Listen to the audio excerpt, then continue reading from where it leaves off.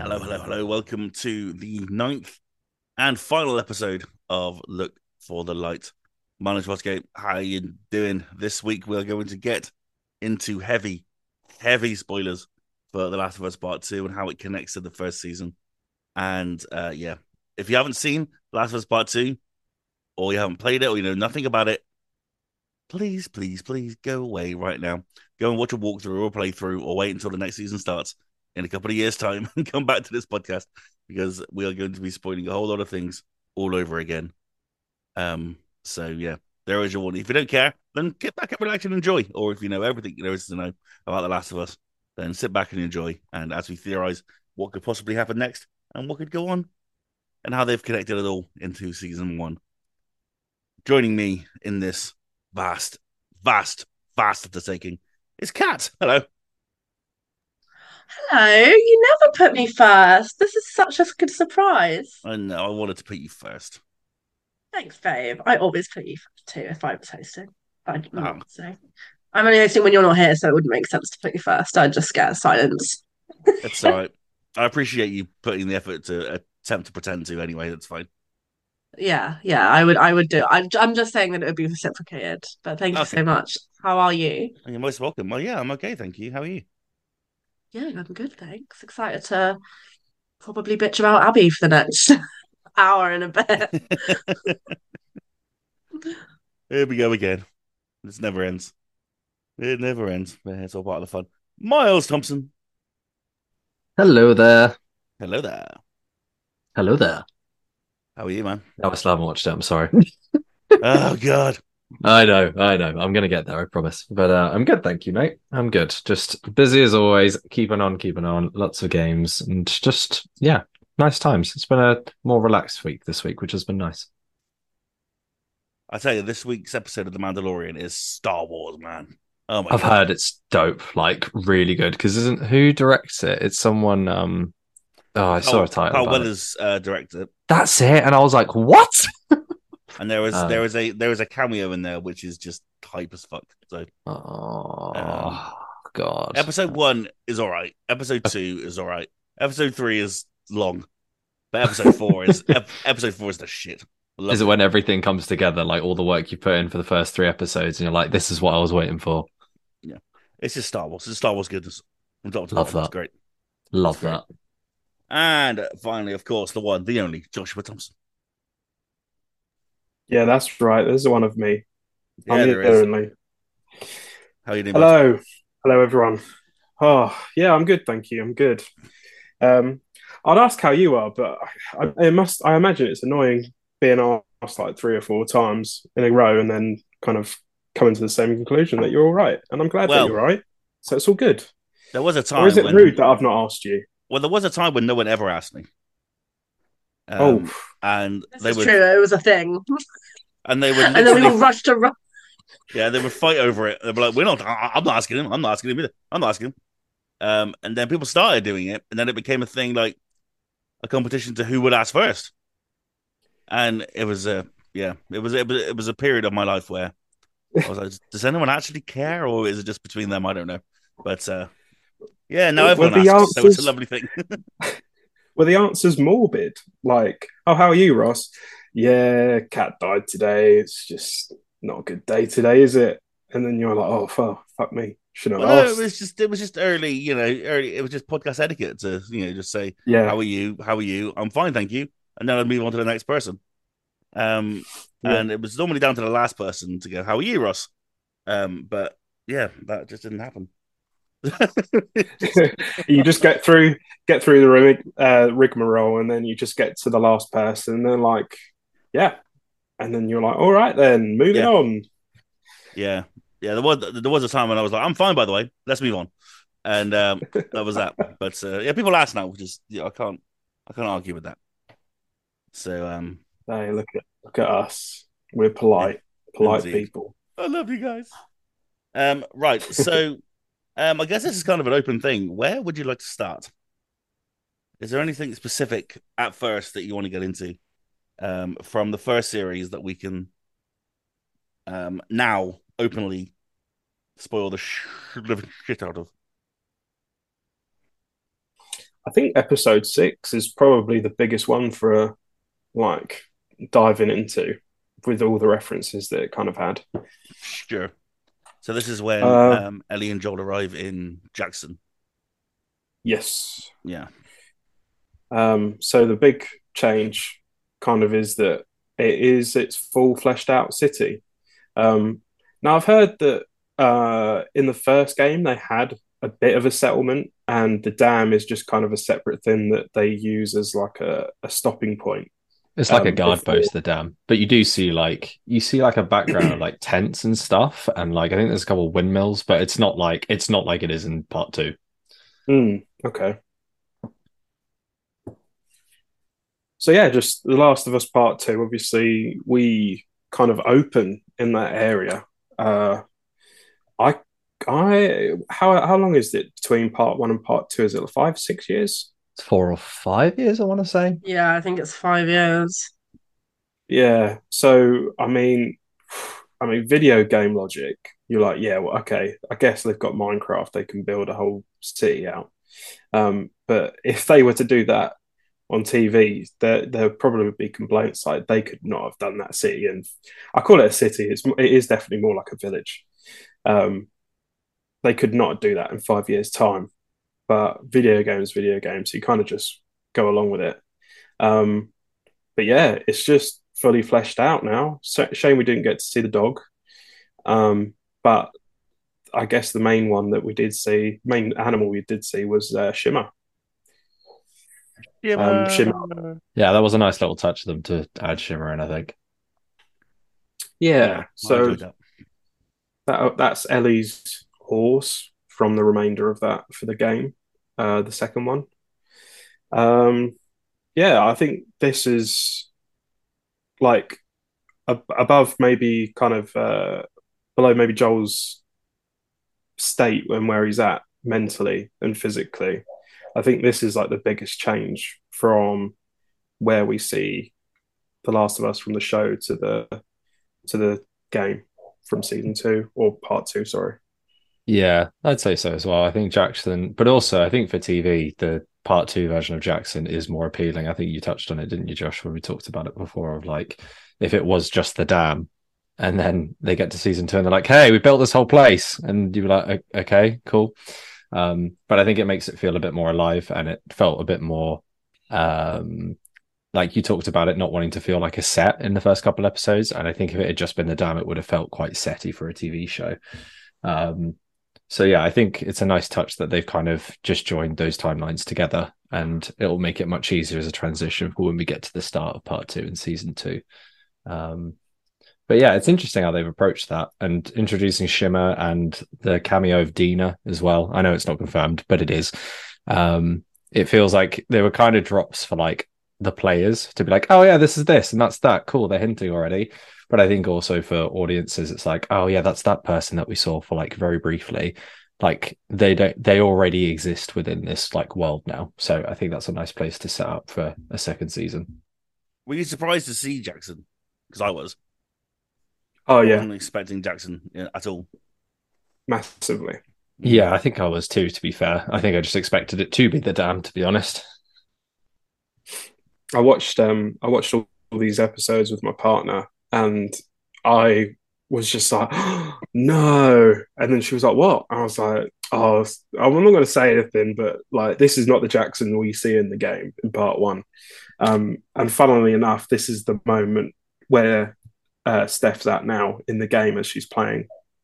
I've given her full control. She's playing on her own, on a assisted mode. But she's not someone that plays too much games anyway. And this is where she's at now. She's just met Tommy. But yeah, she's absolutely loving it at the moment. Awesome. Actually, should. She bloody should. Yeah, I mean, Jackson was an interesting one. It was something that, yeah, a lot of us were unexpected. Like, wait, how they're in Jackson already? Wait a minute. That's, But of course, it sets up the ending and it sets up the beginning of part 2, and it makes sense that it would be, like Mark said, it makes sense that it would be part of the story so soon. Purely because there's a lot of story to tell in Jackson, and for it to kind of begin there already makes a lot of sense. It's something that I think makes sense. I mean, I giggled like a schoolgirl when Shimmer came out. I was like, shit! And I was sort of on my own in the flat, and I was very happy.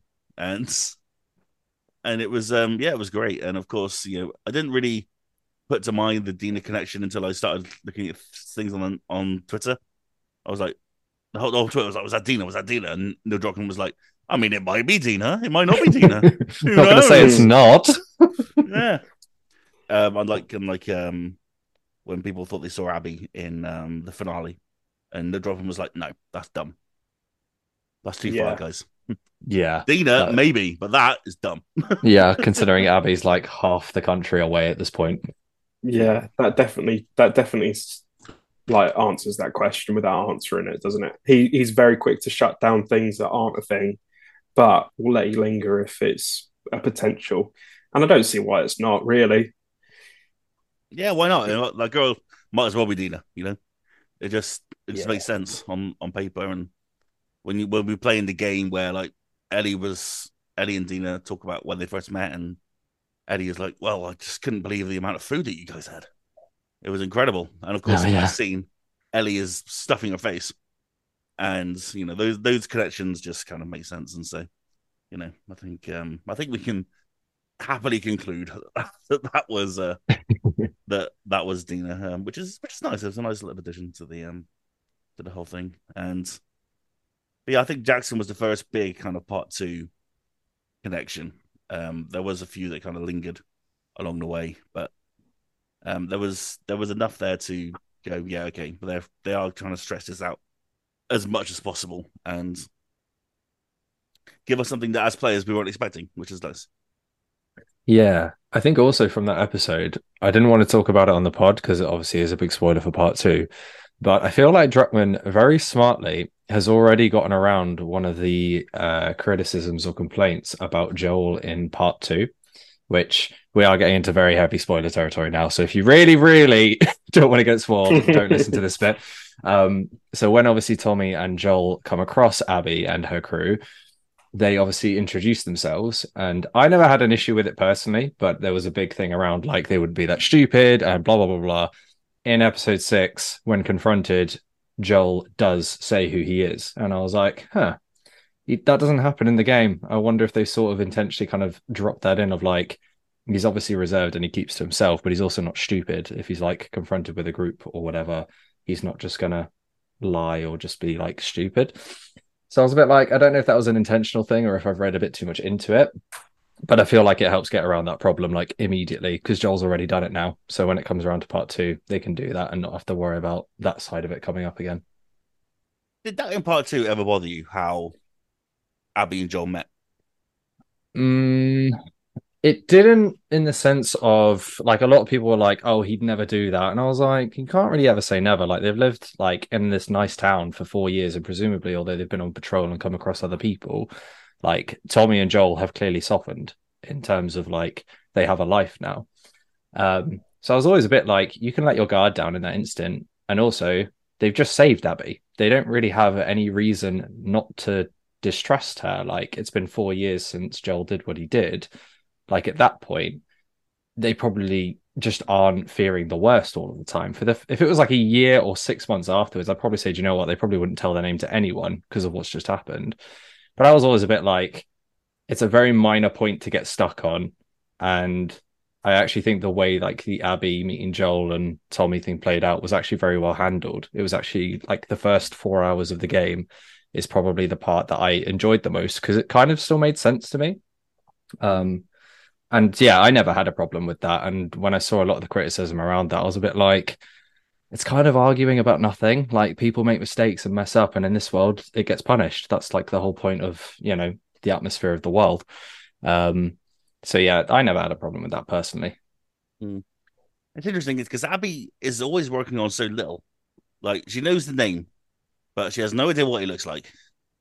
No idea really where he is. Only kind of a tip that he may be in Jackson. and just that whole time, because she doesn't know that she's with Joel until he says his name, and that's when you see it on her face, when it's like, oh shit, this is Joel. And that moment always stuck with me, like, wow, she really didn't actually know a whole lot about him. She could have walked around in Jackson looking for him, and nobody probably would have given him up. You know, if she came barreling in there with a shotgun. I'm under the impression that she knew a roundabout age. She knew there was a brother, and she knew the name Joel. Is what I thought. I mean, it's been a few years now since I played it, but I think she had like a couple of vague aspects of what Joel is, and they were just so happened to link up. And I agree with Miles's point as well. Like, not even going soft, but just forgetting after a few years, like, and at the age that you are, like, if you've had no problems, like, for a while, you kind of just forget that things happened. I think part one kind of in the game kind of gave Joel this like almost boogeyman reputation across a lot of the settlements, where people who know Joel's name know it for a bad reason. And in this one, it's not really as potent of a thing that he's got this stone cold killer reputation of trying to survive with Tommy. I think they kind of did what they could, and then they got out. Because I think Joel kind of settled a tiny bit when we meet him.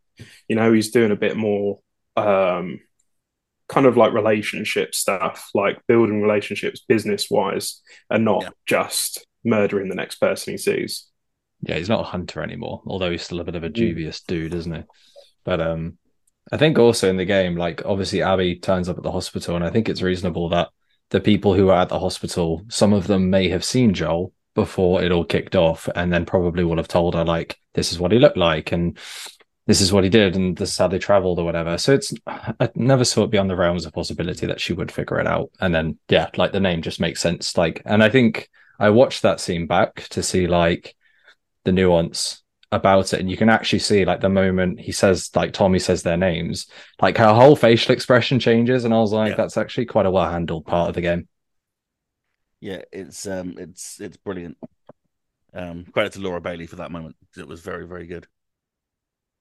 And that's the thing. You just saved her life. I mean, you don't want to get murdered by the person that, you just saved her life, and now she's killing you. It's like, dude, it seems so unfair. Blasting your kneecap out with a shotgun. Seems somewhat unfair.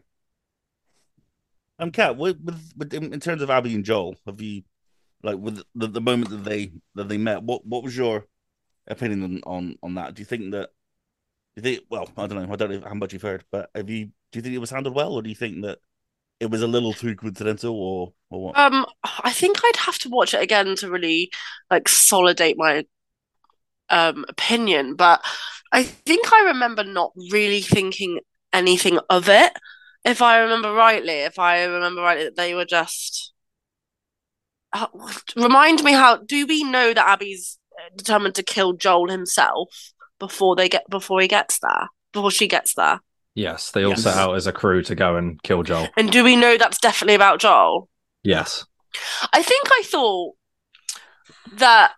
was very nonchalant about it, because I think it's a case of they've been so invincible as a pair, and like Miles was slightly saying earlier, he gets caught off guard very quickly, and I think that will come through really well in the show, because it's almost like Ellie has where Joel is so vulnerable now. Obviously, he'll be older as well in this part of the show, but I think as well, we've seen so much vulnerability calm down, like even Ellie having a go at him in front of people, like when she's like, no, he's fine, he just has an asshole voice, tell them you have an asshole voice. Like, I think that it will make a lot of sense to the audience that it could happen, but I think in the game I can understand why the audience was like, really? Like that, like you let her in, you did this, you did that, you're basically about to give the girl fucking food, like, welcome her in with open arms, and he got very caught off guard very quickly. from what I remember. And yeah, I can appreciate why game people were mad, but I actually think, in fairness, and this is probably the only compliment I'm going to give to, so just be ready to hear it. I think that the show is going to do that scene very well because it's understandable. Everyone they've met so far, Joel has been wary of, and eventually he's been proven right or wrong by Ellie, in the sense of like, we need to trust these people, we need to let them in, we need to help them, we need to this, you've helped me. And he was so wrong about Ellie in the beginning, seeing her as cargo, seeing her as this, that you can kind of see that maybe this is the one time that he's like, yeah, cool, come in, yeah, do that, whatever, what do you need, what do you want, like, and he's so unprepared. It's like Joel softening himself was his Yes. biggest error in a way. Yes, yeah, like it was like yeah, exactly that. If like it becomes full circle, and I think the show has portrayed that very, very well. I don't think the game did. So We'll get into it. Yeah, but yeah, so yeah, it almost feels like I need to watch that again, but I think that was my feeling around it at the time. I can't wait for that scene, but I also would like to wait for that scene. I hope that scene doesn't come in as quickly as I think it will do. I think it will be the first fucking episode. But it would be nice if we had just a couple of episodes before. But I know we won't. HBO won't do that. They like to pull people's hearts out from the very beginning, and I think it's going to be a big shock to a lot of people. If you're wondering why we're talking so much about this character called Abby, and how it connects to part one, the point is that Abby is the daughter of the surgeon that was going to work on Ellie, the one that Joel blew away in his blew away. Or stabs in the neck, whatever your fancy is. In the game, you could do it any way you wanted, but you had to. Yeah, you can flamethrower him. You can flamethrower him. You'd be brutal as fuck. You could have burnt him alive. You could have done all sorts of horrible things to him, but you have to kill him. And yeah, so a lot of part two tells the story of the connection between Abby and her dad. And yeah, so Abby is a very important character that you're going to get to know very well in the next series, whether you like it or not. And yeah, Druckmann's like, nope, I don't care. We're doing part two. As part two is, bring it on. So I think it'll be interesting because I saw something earlier where they were like, there are two types of people who are watching The Last of Us: the people who've played the game and the people who are watching it with the people who have played the game. Like those are your two people. And there's going to be a couple of anomalies. Like my mum hasn't played the game and she's not watching it with anyone who's played the game. But I think it's going to be very interesting because a lot of people, like we talked about last episode, they are very team Joel with this decision, very save the world, very this and that. And I'm so curious to see how, because I guess I'm trying to be really impartial here and not be a total dick about the fact that they drum it in so hard that you might as well just read it from the very beginning. I wonder how that's going to look in season 2. Are the audience going to start to morally agree with Abby despite the beloved character of Ellie?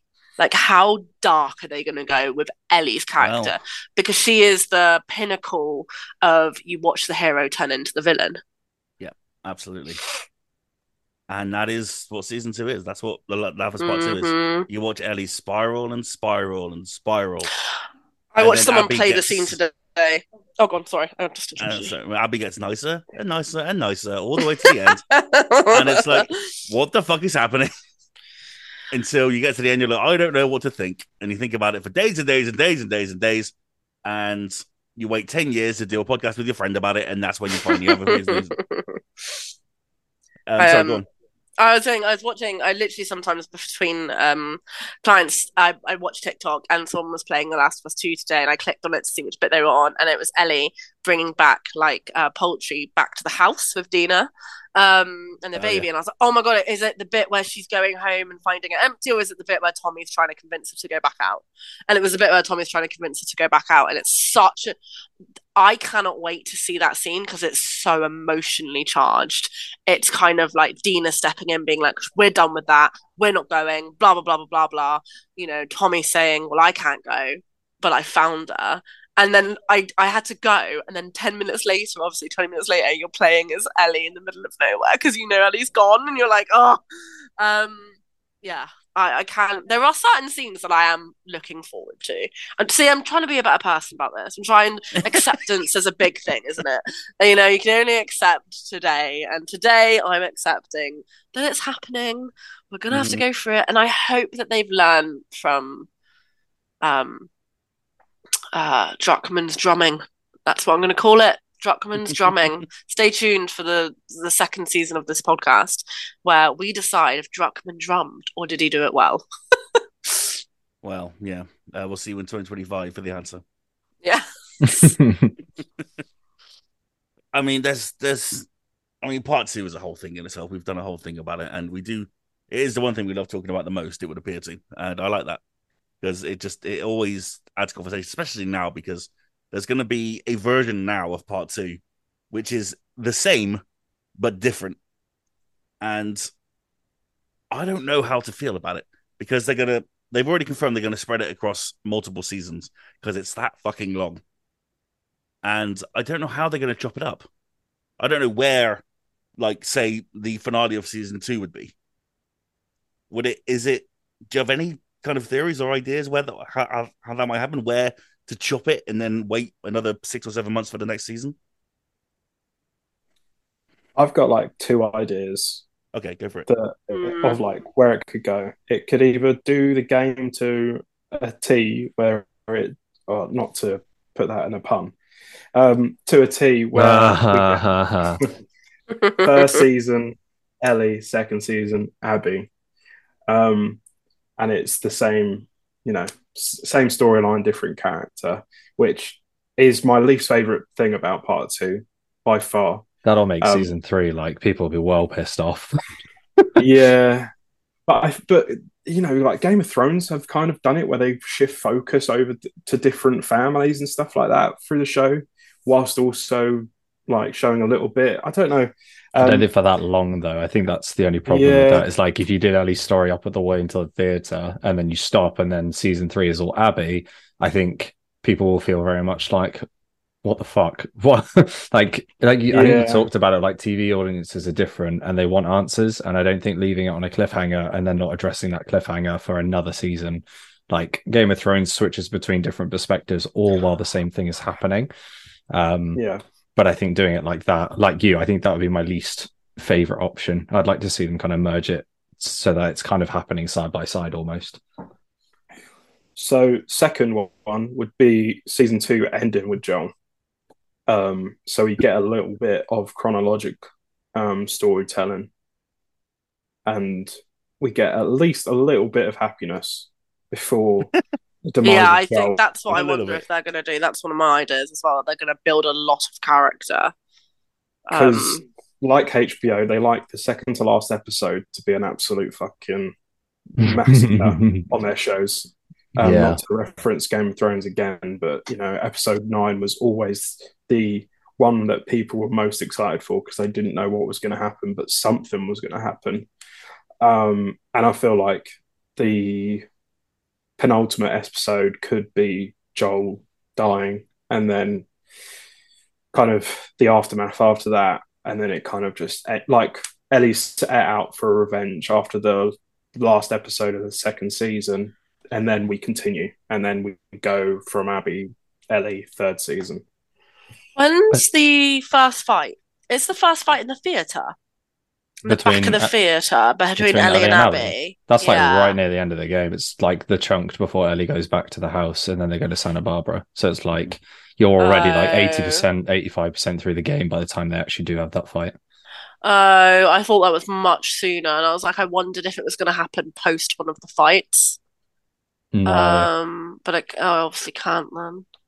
So like there's a lot of flashback scenes with Joel and Ellie, and there's that one obviously with Joel, Ellie and Tommy. They'll have to deal with the whole scene of like Joel finally admitting it to Ellie. Like there's a lot of, because in the game I think one of my biggest problems was the pacing and the way certain scenes were randomly seemingly slotted at different points, because that was to break up the gameplay rather than for the benefit of the story, from my view anyway. And I think actually with this season, what they could do is like you said, Josh, they could have Joel dying being like the penultimate or the final episode. But they can spend time in Jackson. They can introduce Abby and her crew traveling to Jackson, and we don't know who she is or why at this stage. And then we can have like the flashback scenes with like Ellie and Joel to flesh out what's happened with their relationship. So there's a lot of like really interesting, good material to build up their relationship even more and like all the conflict and stuff. And then if the finale of that season is Joel then being ripped apart from this character we've also been introduced to, well, then we're fully in Ellie's shoes. That's the cliffhanger you want to finish on, because then you're like, fuck yeah, season 3. That's what I wondered weeks ago. I was like, Yeah. I really hope that we have like TV context, because I don't know if the fans are going to care as much if they kill off Joel straight away. Mm. I think that like you can't have one conversation of it wasn't time that did it, think, oh, that's really cute. That doesn't make up for the 20 or so hours that the game has played to understand the relationship, and the 5-6 years that we waited for the second one to kill him straight away. They need to build that amount of love, that amount of admiration, and that amount of wanting for season 2. Otherwise, no one's really going to be like, fuck, that's fucking huge, because they're not going to care enough. I think they do need some episodes, some character building, love you loads, long time episodes, whether it be, like you said, all the way to episode 9, or whether it be just a couple of episodes in. I think the people who haven't played the game need that. They need to know that relationship is so futile. Yeah. And I think also, like, I can already see an episode being like the museum scene. You can see an episode being the one where Joel and Ellie have to then confront what actually happened. Like, there's loads of really good content and heart-wrenching stuff. They can focus a bit more on the infected at first before, But that's what they've said they'll do, haven't they? They did say they're going to focus a lot on the infected, and they're going to bring in that idea more of it being all connected. Yeah, exactly. So it gives them that space to do that while they're like in Jackson on these patrols and showing like how they're managing in this world and everything. Because obviously once Ellie sets out on their revenge plot, you don't really need the 20 so hours of like gameplay stuff. They're going to chop so much of that. Yeah, so you think about how long the university section was compared to the game when it's one scene. Exactly. Like they can trim so much of the content of the game story down into like a few hours worth of, it's a season or 2, I think, Ellie actually setting off and then the revenge plot finishing. So I'd like them to actually spend a bit of time building up Jackson, the relationship post the decision, like Ellie learning to play guitar. Like I want all those moments that like make you care for the characters. That's what I'm hoping for, I think. Ellie jumping off a dinosaur. Yes, and then being an astronaut. Being an astronaut is the one that gets me. I can't wait for them to do that. It's going to be so good.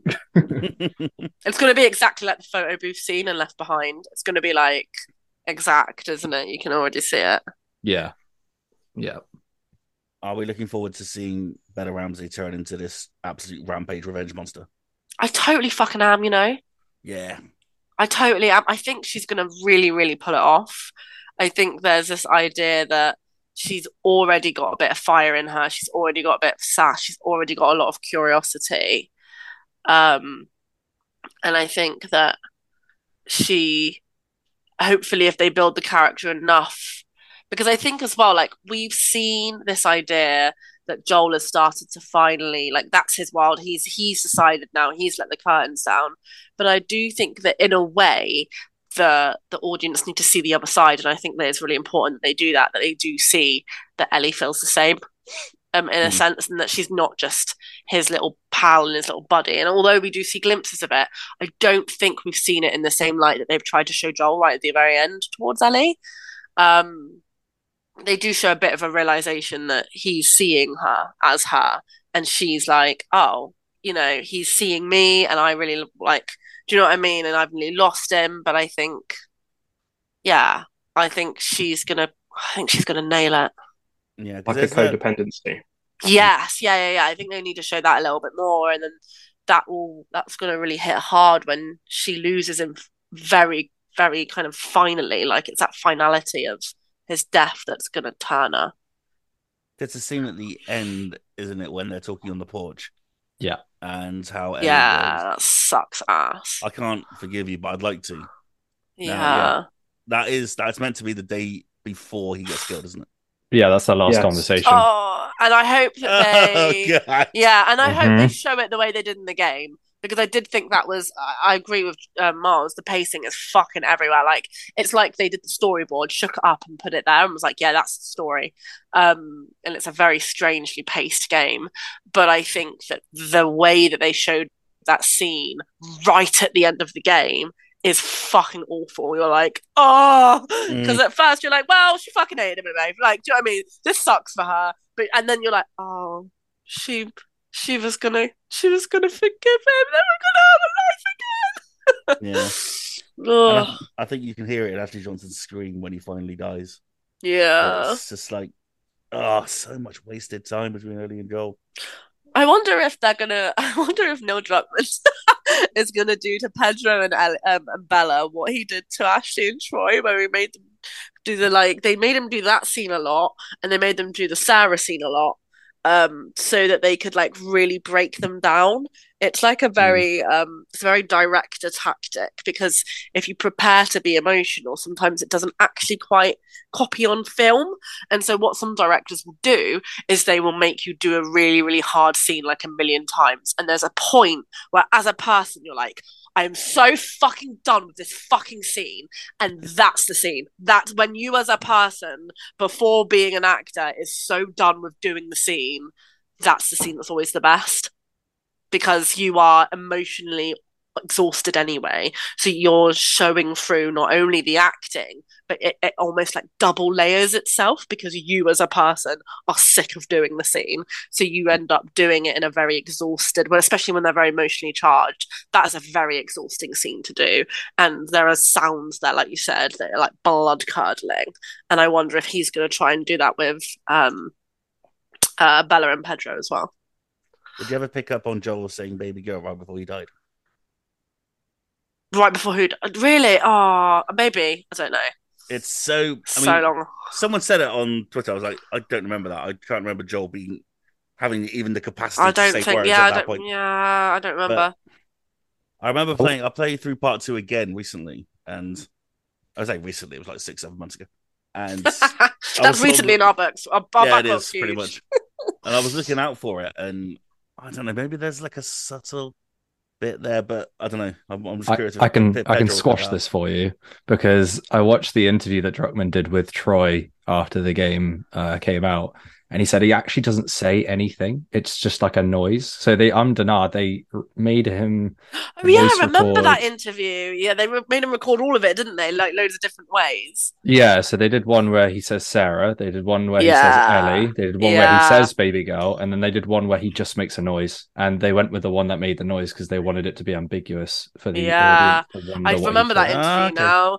Yeah. But yeah, so there is a timeline where that actually did happen, though. Mm. Okay, I'm just curious to see. It's in the ether somewhere. It's in the recording ether.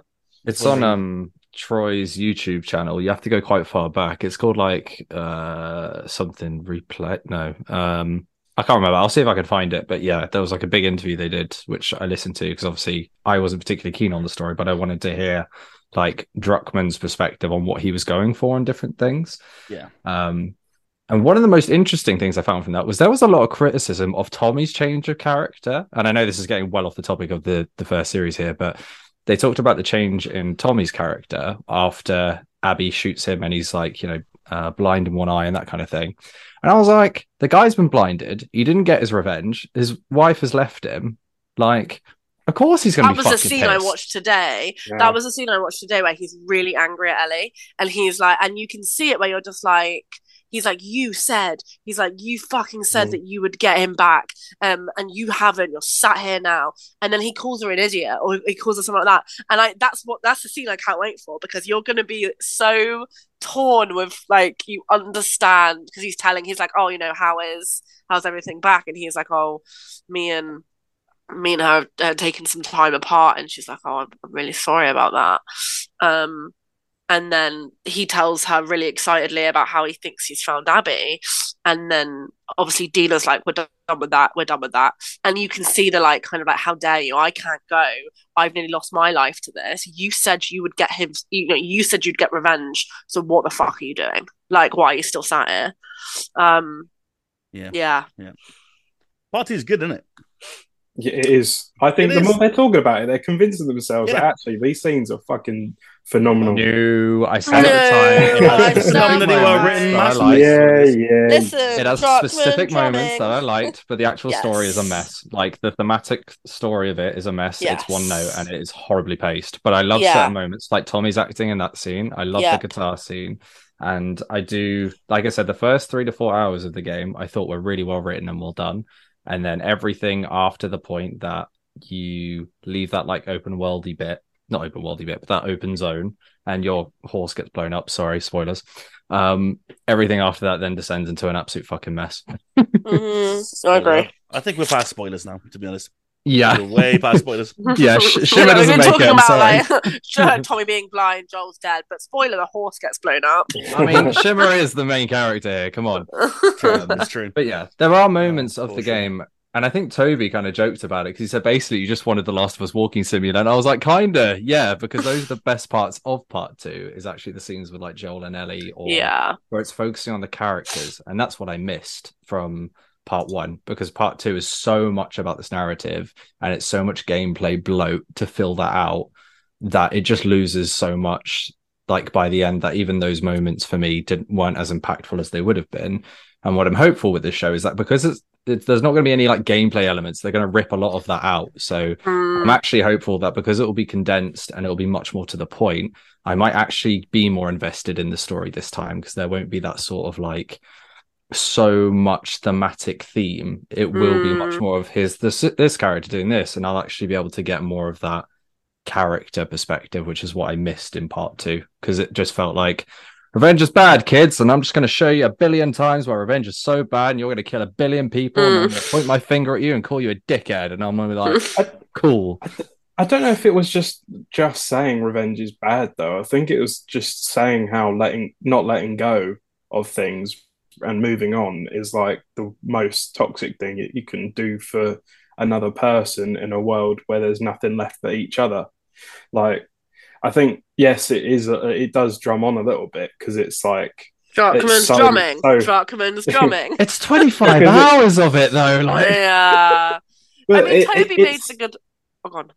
It's a part of the. I mean, I hate that it's a part of the game that it's not fun to do, because it's like you don't want to do what you're doing for most of the time, because it's Abby that you're playing as, the sworn enemy supposedly. But it is that time spent that is so earned by the end for the character development on both of them, that like the gameplay definitely was needed for that. Because if you did skip a lot of parts to get to Abby where she is, you'd still be on Ellie's side. And I don't think that's the point. The point is to be like, both of them are sheds. They shouldn't have done what they should have done, what they did in this whole entire game, but they have, and they now have to live with it or die with it. Yeah, and the thing is, like, I get the perspective on it. I think my issue was that I didn't care about anybody's fate in this game. By the end, I said at the time, I was bored. Like, I just wanted to stop playing, not because I was thinking like these are horrible decisions and I don't know why you're going down this path. I was literally like, I don't care. I'm not interested now. I've lost my interest in you as a character. Yeah, by the end, I was like, they could both die right now, and I'd walk away and be like, cool, glad it's over, awesome.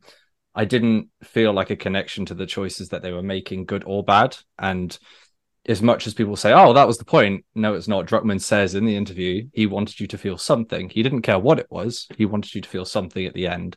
And that's why, for me, the game didn't work, because I didn't feel anything. I just didn't want to play because I was bored, and I was not interested in the fates of any of these supposed people, because a lot of them didn't feel like people by the end. It just felt like they were all going around doing things. And a lot of like, Dina's supposed to be like the emotional rock for Ellie, for example. And it feels like that gets sidelined really quickly. And I was a bit like, well, no, I don't really have any reason to care about Dina, aside from the fact that she's pregnant with a kid. Like, that's her purpose in this story. And I said a lot of what felt like happened in part 2 is you could see the strings from the writers all of the time on every character. Yeah, that's so true.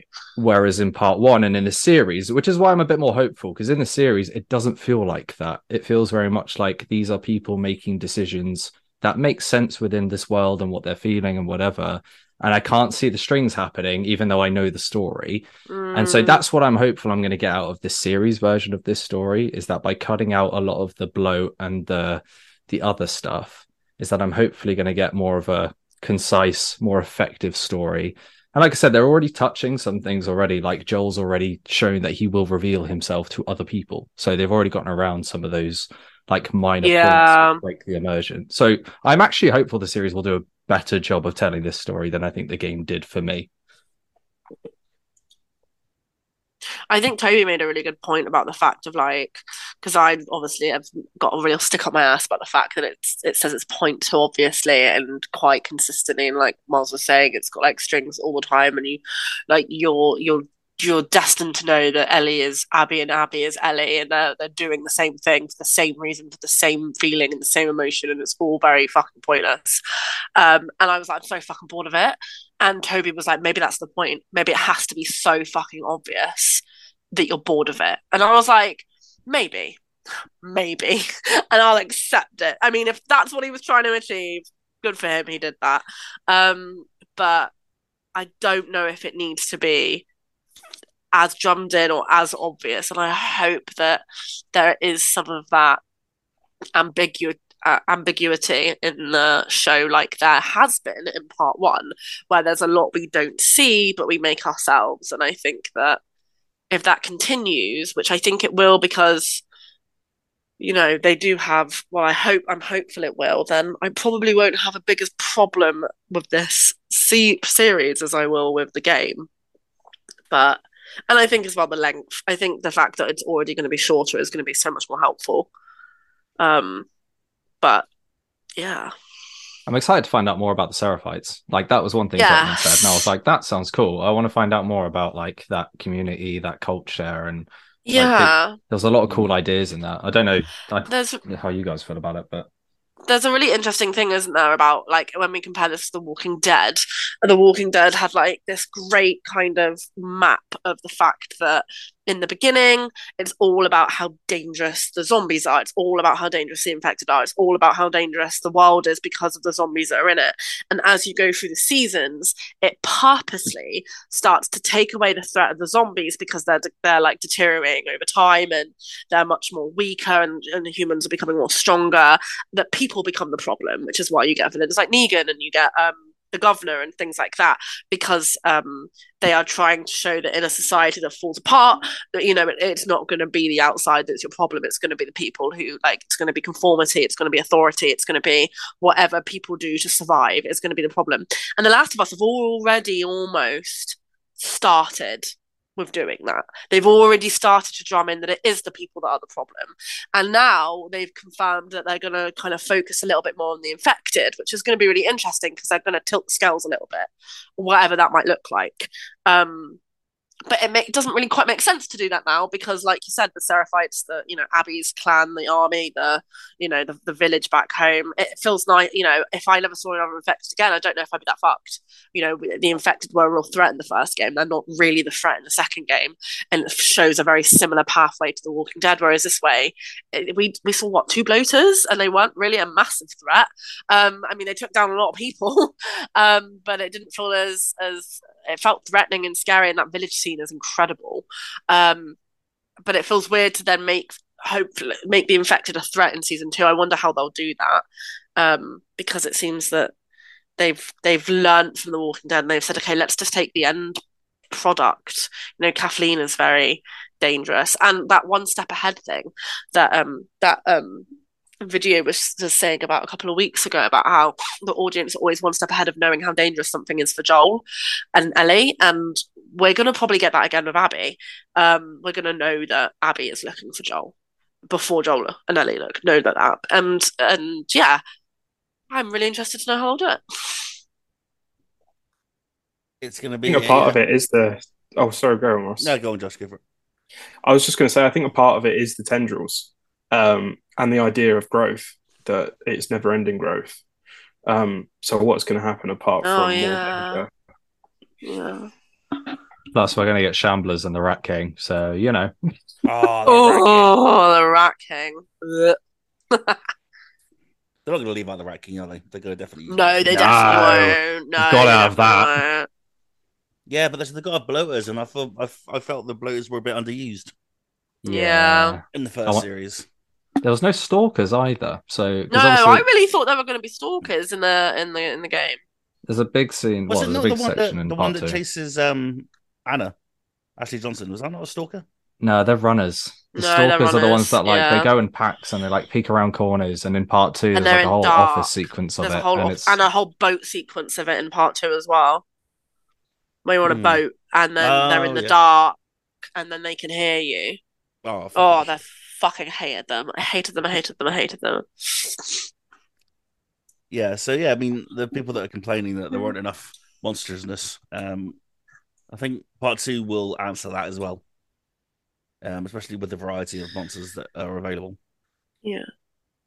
I really hope it answers how they managed to get a clicker on a chain. Remember that clicker right at the very end where Abby's all locked up? And there was a clicker. oh, the connected to a Rattlers do chain. it, don't they? Yeah, the Rattlers put a clicker on a chain. Oh yeah. How? How did they do that? My only Presumably. assumption is that someone got bit and then they've just left him there. Oh, maybe. Yeah. Potentially. Or maybe they were like already, or maybe they just put them in a cage while they were infected, and yeah, maybe they just got left there for ages, or maybe they just did pin one down where they just couldn't bite, and then just I don't know.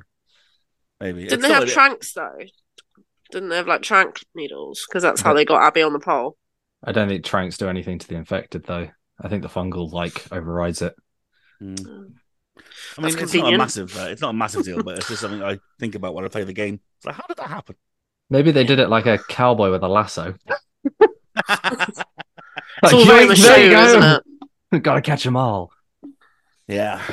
Hey, Michonne would do it on Walking Dead, wouldn't she? That's what I mean. That's what I said. I said it's all very Michonne because she did it, didn't she? Yeah. She had them walking in front of her. Oh, Michonne. I only know Michonne from the Walking Dead Telltale series.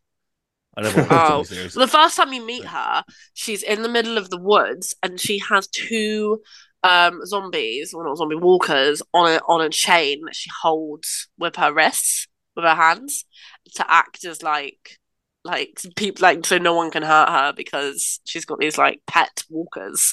It's incredible. That's dope. Yeah. That's very cool. So, well, I mean, we were talking for an hour already, guys. If you can believe it. This game gets us going, man. Yeah, it really does. It really does. I think if nothing else, I'm grateful for the game just for like the discourse around it. Not like the shitty discourse at the start, but like the actual conversations like we've gotten to have and stuff. Because it's just super interesting seeing so many people's different perspective on the same game. And we get to do it all again in a couple of years' time. Woo! Be interesting to see if they change anything or what they change, and yeah. What's the biggest change that you want? Is it just time? Pacing. Pacing. Yeah. Yeah. The structure of the down. story just needs to be improved. And also, don't be so fucking obvious about it. We're not idiots. Like, yes, you can tell a story. Yes, you can tell people who might not get it from subtleties. You don't have to repeat it millions of times. We get it. Like, so yeah, it's that. I guess that is a pacing issue as well, but it's also I also just want more time with like Dina and whatever the guy's name is, the guy who's there for 5 minutes and then gets shot. Him, the guy got dad. superimposed as Joel.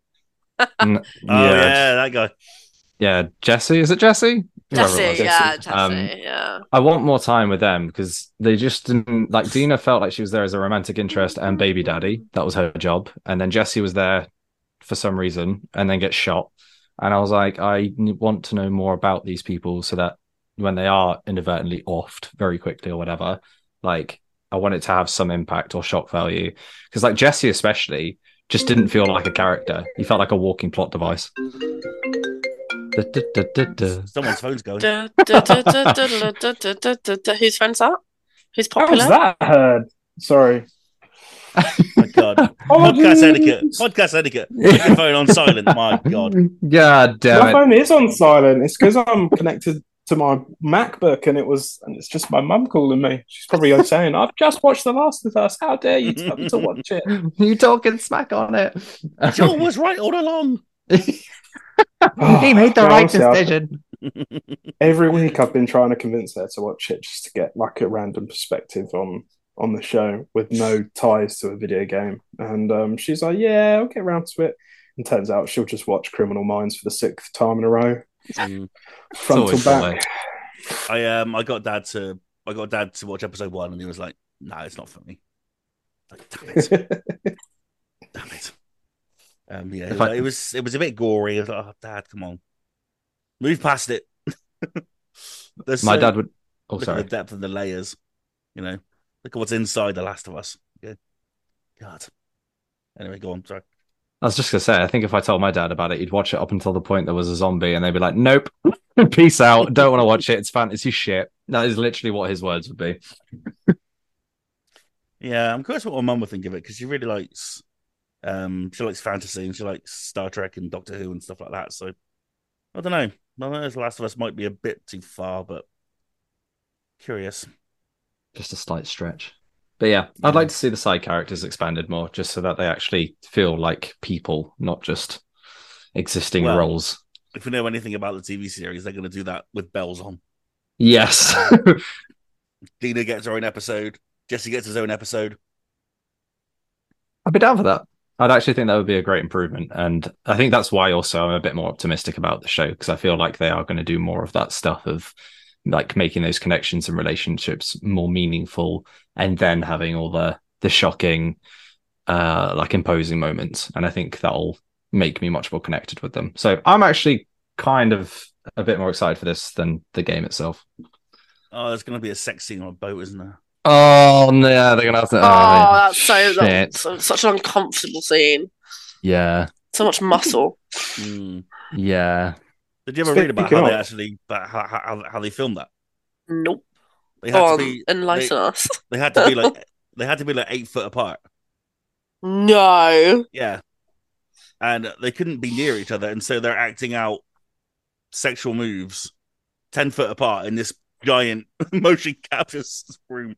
Oh my god. And I can't imagine how uncomfortable that must be. Literally. Sorry, Josh, I interrupted you. No, I was just going to say, I hope whoever plays Abby does get those muscles.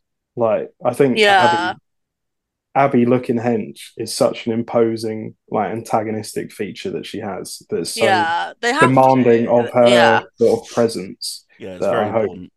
Well, they've already done the Neil Druckmann retweeted the cover, didn't he? And it's Abby holding the hammer, and she's a muscly ass arm, so she's gonna be fucking stacked. It's just a part of her character, and it just makes sense, doesn't it? Like, you can't like, when people think of Abby now, one of the defining features is her muscle mass. And she's a beast. Like, she's been training for this her whole life. Well, not her whole life, but since her dad died. She's ready to fuck shit up with her little finger. Yeah. And that's why you can buy her as like this really imposing character. Like, it does work in that sense of how they crafted her character. It does make a lot of sense within that. So yeah, like you said, she needs to be a beast, because that's what she is. I'm sure she will be. Yeah. I'm sure they'll cast it really well. There's a great actress in The Mandalorian, actually, episode 3, which people are touting as a possible Abby. I will send you a picture. She's beast mode, but it's not letting me send a picture. Anyway, never mind. Is she the one from the first 2 seasons? Possibly. Not Gina Carano. Oh, okay. No, she's been cancelled. She ain't gonna be in The Last of Us. No job. I was gonna say, I'd be surprised if she made it in there. Anyway, I'll find out her name at some point. But yeah, Google's not working with me right now. But the casting is going to be really important, and whoever it is going to have to be ready for the internet as well. Yeah, I think whoever does play is going to have to be ready for it. He's going to have a very, very thick skin, because the world is in love with Pedro Pascal right now, and so imagine killing Daddy. You killed Daddy. The internet's daddy. But it's just all the shit that Laura Bailey went through. Yeah, that was fucked purely up. for that, that's going to be It's going to be that, but like tenfold now. There's a much bigger audience, and hopefully the TV. What's going to audience will be a little suck bit more ass, but not understanding. suck ass, is if it's the opposite reaction because she does such a good job, and it's like, well, Laura Bailey did an amazing job as Abby, but she got hate, and if this person does an amazing job as Abby in the show and gets all this love and admiration, that's going to suck equally as hard as well because Laura Bailey, like, I can't imagine how Laura Bailey would feel. It's going to be nicer. TV, by the end, TV villains are loved. Look at Evan Peters. By the response of this ending of the show, there was a lot more of a genuine discourse than just pure hatred because of social politics and shit like that. Stupid stuff. Yeah. I'm not looking forward to the discourse around Lev. Like, I know what's going to happen with it, given how the response has been to like the Bill and Frank episode, and like the whole part with Lev is going to be a pain in the ass to deal with that discourse all over again. It was stupid then; it's going to be stupid again. Yeah, but it gets drowned out, doesn't it? Quickly enough by people that are just that are loving the series, and I've sent the picture into our DM. But yeah. Is it who I'm thinking of? Has just recently been released? Oh yeah, I've seen her around as being pipped for Abby. I thought you meant like at Tesco. Yeah, I've seen her around just getting some milk. Just chilling. Oh my melons in a bicep. Be Abby. But yeah, I mean, look at them arms. God damn. Yeah. So yeah, that's a possibility, but who knows? I'm sure No Dropping will surprise us all and be like, Anna Kendrick is playing Abby. Anna Kendrick's gonna bulk up. Oh my god. Anna Joy Taylor is playing Abby. I wouldn't hate that, to be honest. I would. Any bit of Andy Taylor Joy, stick it on me. Stick it on me. You know what I'm saying? Hmm. Well, there we are. That is the end. That is it of Look for the Light. For now, I guess.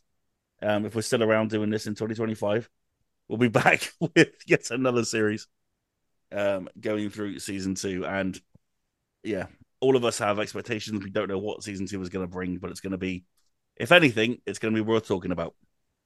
Because Last of Us Part 2 is definitely always worth talking about. Because Mars and Kat just hate it so much, and it's really entertaining to talk about it. But yeah, I love it. I think it's a masterpiece, and by the end, all I wanted to do was start playing it again.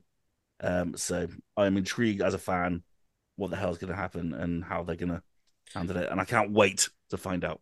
But I'll have to, obviously, because it's going to be a long way away. But yeah, thank you all very much indeed for listening. To Look for the Light. It's been a fun series, isn't it? To chat The Last of Us every week. And yeah, it's been awesome. It's been really, really cool. I'm glad you enjoyed it as well. I didn't just drag everyone along just to be like, hey, let's do a podcast. But, No. I do really like doing these. I think it's really interesting sometimes to get a podcast and talk about one specific thing in detail. I think it's interesting, and we're not going to get a massive chance to do it. It's very rare that game adaptions work out as well as The Last of Us has. So it's interesting to compare and despair. Yeah, there's a Tetris film coming on Apple TV. We could talk about that. With Taron Egerton or whatever his name is. He is a good at looking guy, great actor, and very good as Elton John in Rocket Man. Go check that out. But yeah, that's it, I guess. Thank you very much indeed for listening. We'll be back as ever next week with our normal video game podcast, the Finger Guns podcast, where we talk all sorts of video game goodness. And we're pushing up to our milestone episode, so don't miss it. But until then, it is goodbye from Kat. Bye. It is goodbye from Miles Thompson. Farewell. It is goodbye from Joshua Thompson. Hi everyone. How are you, Ross? I'm super. Thanks for asking. And it is goodbye from me. I've been Ross Gay. Until next time, when you're lost in the darkness, look for the lights. That was outstanding. Beautiful.